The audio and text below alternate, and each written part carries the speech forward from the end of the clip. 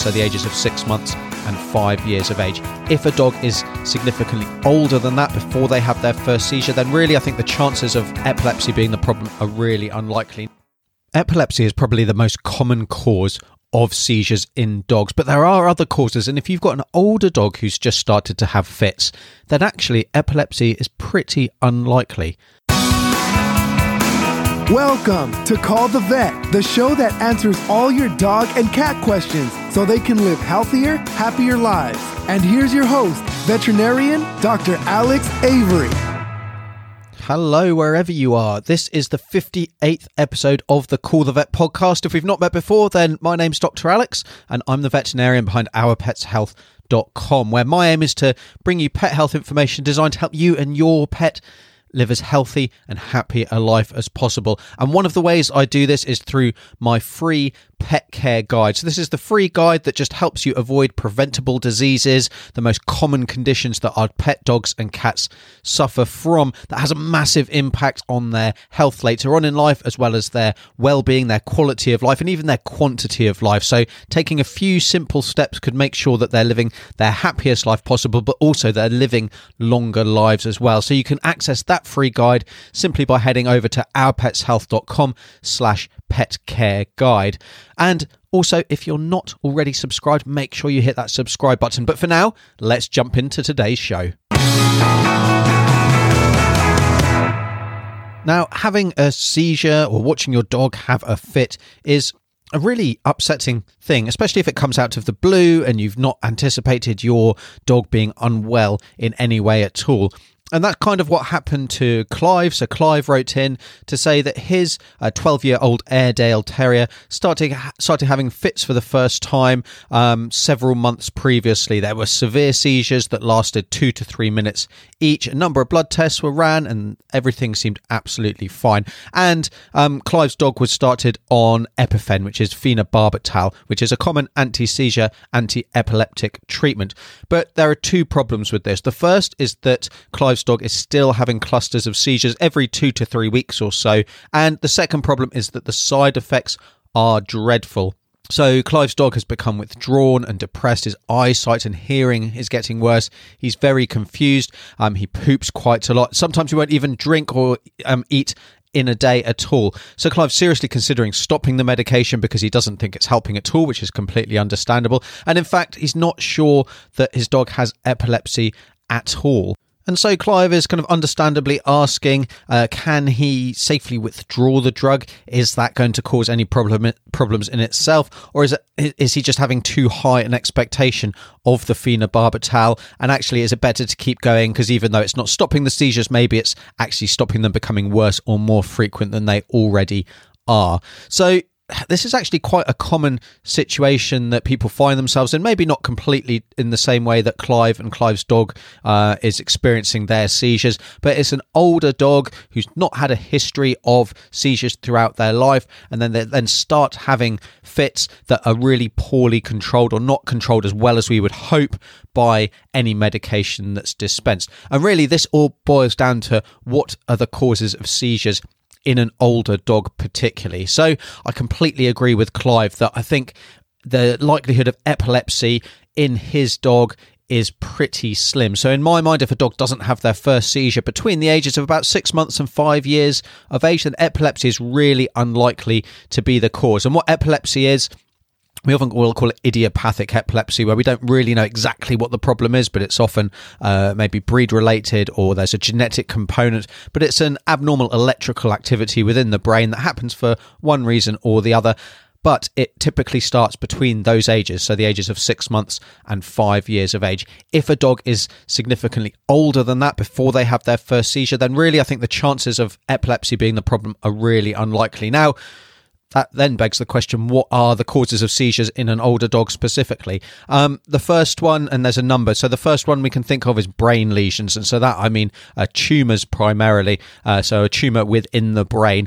Strokes could definitely cause seizures as well, but strokes are really, really not very a common problem in dogs, and often actually when we think we've got a dog who's had a stroke, their head is tilted to one side, their eyes are maybe flicking, they can have real trouble standing or they can't stand at all.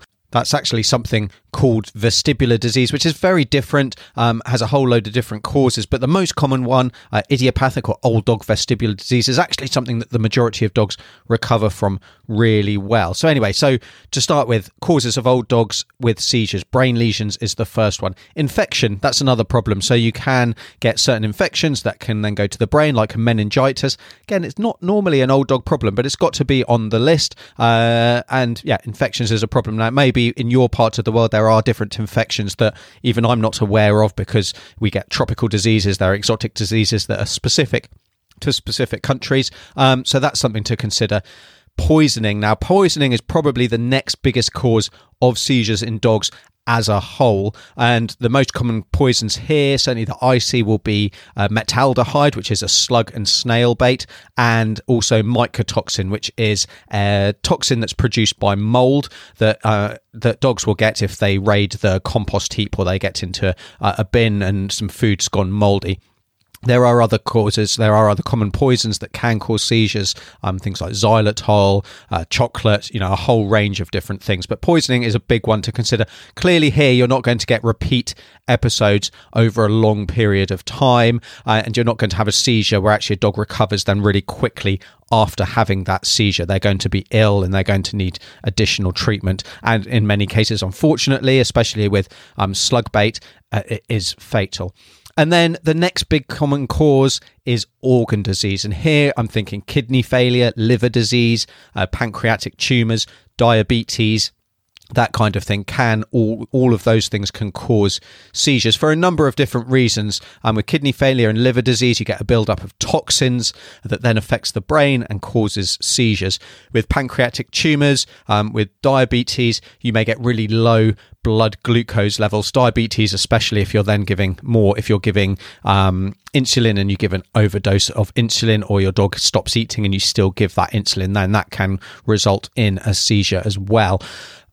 Now, some of those things can be ruled out pretty easily. So the organ disease has already been ruled out in Clive's dog's case. So that's had blood test results. There's no problems there. Everything's been given the all clear. Infection, again, is going to be pretty unlikely in a dog whose blood test results are normal and who is actually normal in between those seizure episodes. Poisoning we can also rule out. So I'd be worried here that unfortunately Clive's dog does have a brain lesion. Now, there's a number of different things that could be, and clearly I can't make that diagnosis just based on the description, but that would be my thought process that I would be having with Clive when we come to think of what we can do or how we can best manage his condition or his dog's condition. Now, unfortunately, reaching a diagnosis can be very challenging if we're looking for a definitive diagnosis. So you want to know exactly what the problem is and exactly what the best treatment options are, especially if we're dealing with a lesion within the brain, because it's very difficult to image that. Really, we need an MRI scan to pick that up in the majority of cases, and that will typically involve a referral to a neurologist who will then do their own assessment and will then have that advanced imaging ordered. It may be that there will be a spinal tap as well, to look at the fluid that kind of surrounds the central nervous system to see if there's any signs of disease there. It may be that imaging can be taken elsewhere, so the lungs can be checked, the abdomen can be checked to see if there's a primary tumour that could then have been spread and cause a problem within the brain. And one other thing that I think that is really important from Clive's description is that actually a lot of the symptoms that he puts down to a side effect from the drug, they actually do sound much more like a problem or a symptom of what's going on as a whole within the brain, rather than a side effect of the EpiPen, of the phenobarbital tablets. Now, the reasons for this is that actually those side effects are not really what we would anticipate with phenobarbital. We can get an increased hunger, we can get a lethargy, we can get a disorientation, a wobbliness, but actually all of those problems typically go away after a couple of weeks of being on the drug. Now, that's not to say that a dog can't have more severe reactions, but they're really not typical. And from what Clive describes, I'd be worried that they are more of a sign of what's going on within the brain. Now, that being said, if we can't do that imaging, if it's too expensive, if the option isn't available to you, or you decide it's simply just not in your dog's best interest, then we're really looking at palliative treatment. So we're trying to control the symptoms, palliative symptomatic treatment, control the symptoms that are happening regardless of what the cause is. Now, I wouldn't consider having a cluster seizure every 2 or 3 weeks really as being well controlled as I'd like. Now, blood testing can be done in the case of phenobarbital to check that the levels are within the range that should be working. We also want to be monitoring the liver parameters of a dog on phenobarbital because that can cause the drug can cause problems there. But there are also other drugs that can be added to see if that improves the control. And the two most common here are going to be potassium bromide and imepitoin, although there are numerous other options that can be tried. And that's clearly something that you'd need to chat through with your vet to see if there are any other options there. There are other things. CBD oil has some use in this, and certainly it may be that we're using that more and more in the future as its efficiency at controlling seizures becomes more clear and we're happy with side effects and interactions with other drugs and all that kind of thing. Also, diets may have a role as well. So our medium chain fatty acids, which is like a coconut oil, diets that are rich in those do seem to help control seizures more. Unfortunately, though, if we're having seizures because of a central problem, a problem within the brain, we don't get as good a control of those seizures as we would with something like epilepsy. So it can be something that we need to accept that we may not be able to control the seizures very well. And then it becomes a question of what is an individual's quality of life? How often are they having those seizures? How's it affecting their general well-being? As far as stopping phenobarbital goes, if you stop it suddenly, then that can absolutely result in really severe seizures. So I'd really caution against that. If for any reason we do decide we can try and stop any treatment with phenobarbital, it needs to be weaned very, very slowly over a significant number of months just to really reduce the risk of precipitating even more severe fits. Now, if you want to jump more into these topics, I've got separate posts all about the causes of seizures, about phenobarbital, about epilepsy, a whole range of different things that are all in this topic and will be useful to you if you've got a dog who's having seizures, whether they're old, whether they're young, whatever's the underlying cause. So make sure you head over to the show notes to check out those links. Get your questions answered at callthevet.org.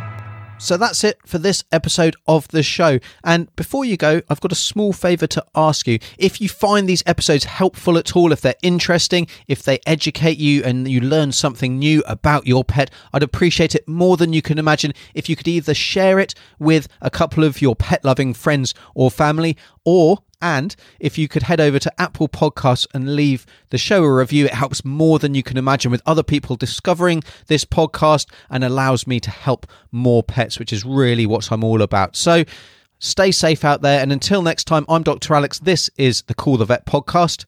Take care.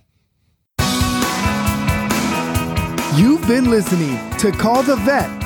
Be sure to rate, review, subscribe, and we'll see you on the next episode of the show that answers all of your pet questions.